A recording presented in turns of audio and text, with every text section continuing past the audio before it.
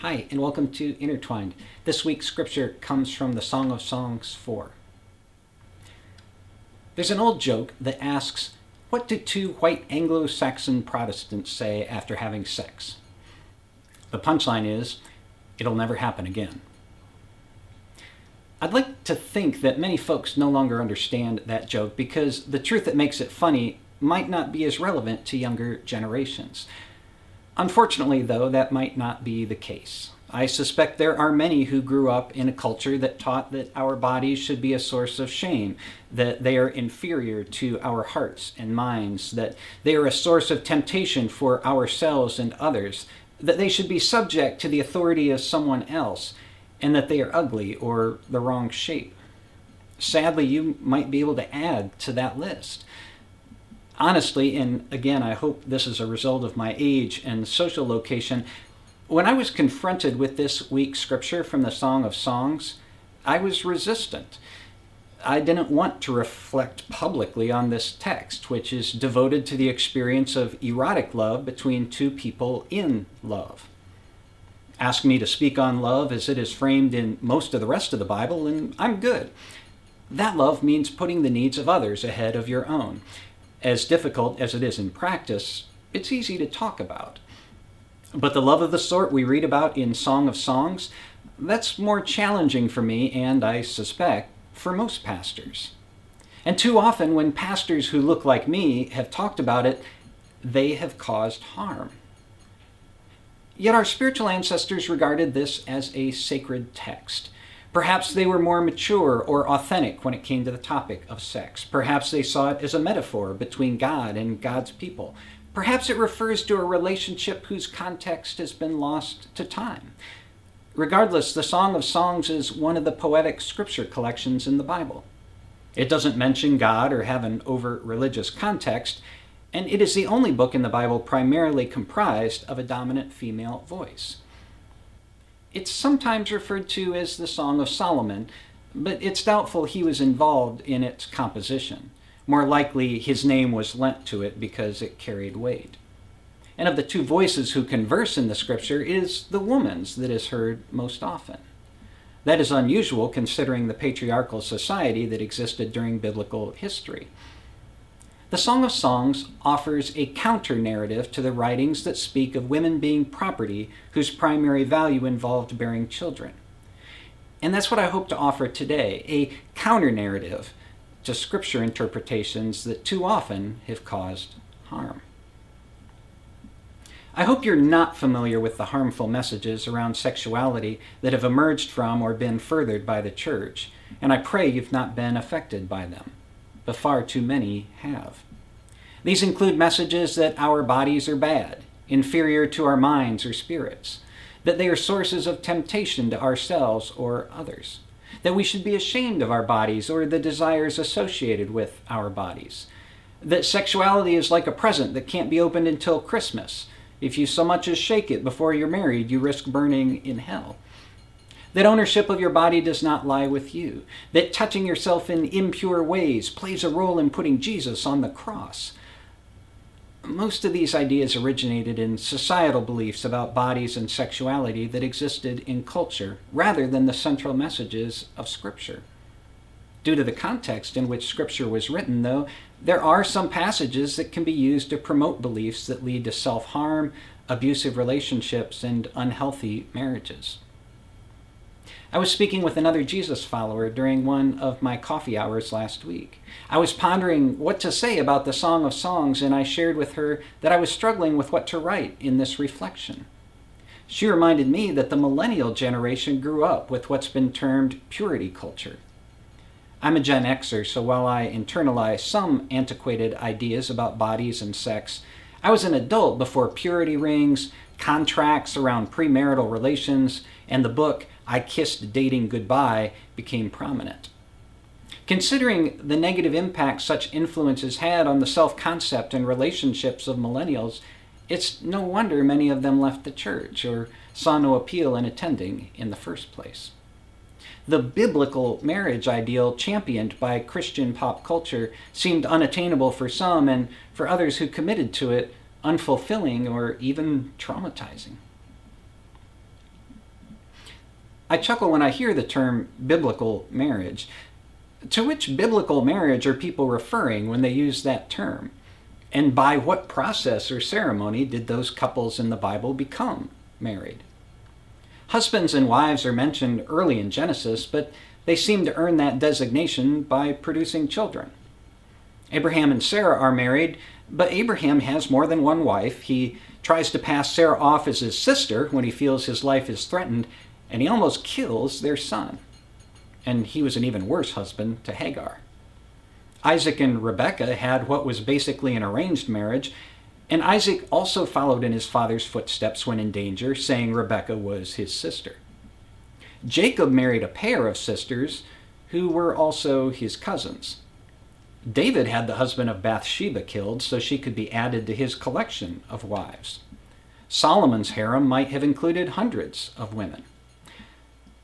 Stop me when we get to a marriage in which you would want to be involved, especially if you're a woman.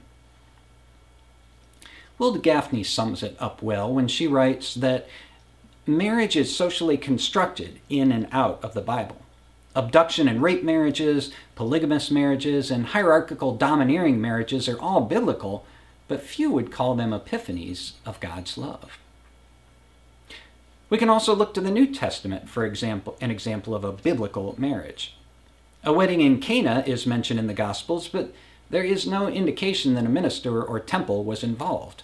All we know is that a lot of good wine was consumed there. Jesus does speak out against adultery and divorce, and in his conversation with the woman at the well mentioned that she was perhaps involved with too many men. So that offers us a reason to value commitment as well as monogamous relationships. Jesus also quotes Genesis 2:24, which says, "A man leaves his father and his mother and clings to his wife, and they become one flesh." I've heard this used as a clobber text at times to condemn homosexuality. But Jesus also says it's best not to be married at all, which is usually overlooked by those who believe in biblical inerrancy. I suspect a lot of those folks who interpret certain verses of Scripture literally also eat bacon, despite what it says in Deuteronomy 14. We learned a little about engagement customs from the time from passages about Mary and Joseph, but as the mother and stepfather of the Son of God, their situation was atypical, to say the least. Those I've mentioned are certainly not the only marriages contained in the Bible, but I've yet to find one that can serve as a recipe for couples living in our time and place.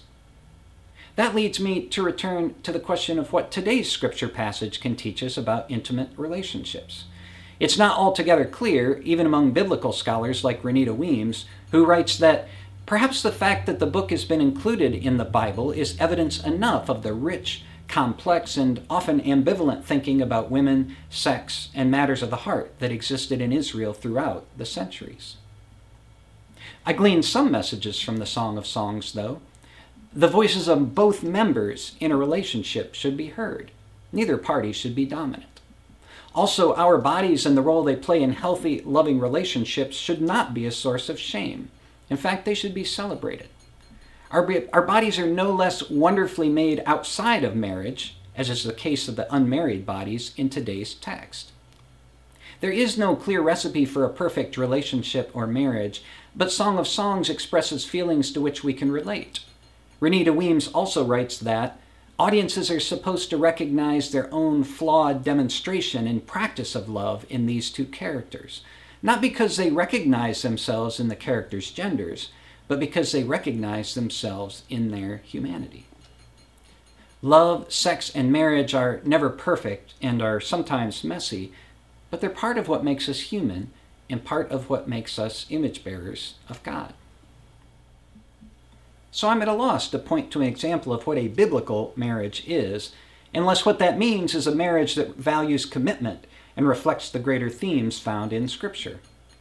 So rather than viewing our bodies as a source of temptation, perhaps we should recognize them as a gift and part of who we were made to be. Rather than rushing into a bad marriage due to moral or societal pressures, perhaps we should learn to love ourselves first so we're better aware of when we're receiving love from others. Rather than adhering to practices rooted in patriarchy more than in the kingdom of God, perhaps we should learn to prize the counsel offered by those who genuinely love us, as opposed to that which causes harm. Wilda Gafney writes that our understanding of the human person and sexuality has evolved since the text, and marriage continues to be shaped to make known the wideness of God's love. I'd add that our understanding of Scripture and the context in which it was written also continues to expand, which benefits the conversation that occurs between science, faith, and humanity. I can attest to the damage that can be inflicted by negative messages around sexuality that have emerged from religion. But thankfully, I can also attest to the joy and fulfillment that one can experience in a loving marriage. I also recognize that there is no singular path to joy and fulfillment, and that for some, their path does not include marriage or any sort of romantic partnership. Creation makes evident the joy God takes in diversity, and that diversity exists in many forms.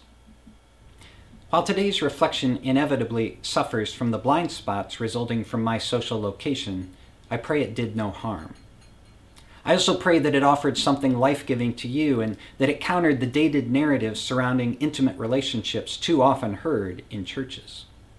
If you are struggling in an intimate relationship, know that you are worthy of love. Be gentle with yourself. Seek help from a trusted friend or family member.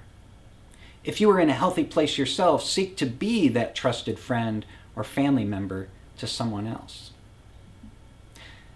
Siblings in Christ, I'm grateful to be on this journey with you as we navigate the mysteries of life. And I'm grateful to have a Savior who himself experienced the joy, pain, pleasure, and struggle that comes with inhabiting a body. May yours experience peace and comfort in the coming days. Amen. Thank you for joining me for this week's reflection. While you're here, please click subscribe and also check us out on Facebook or Instagram. We're Intertwined FC.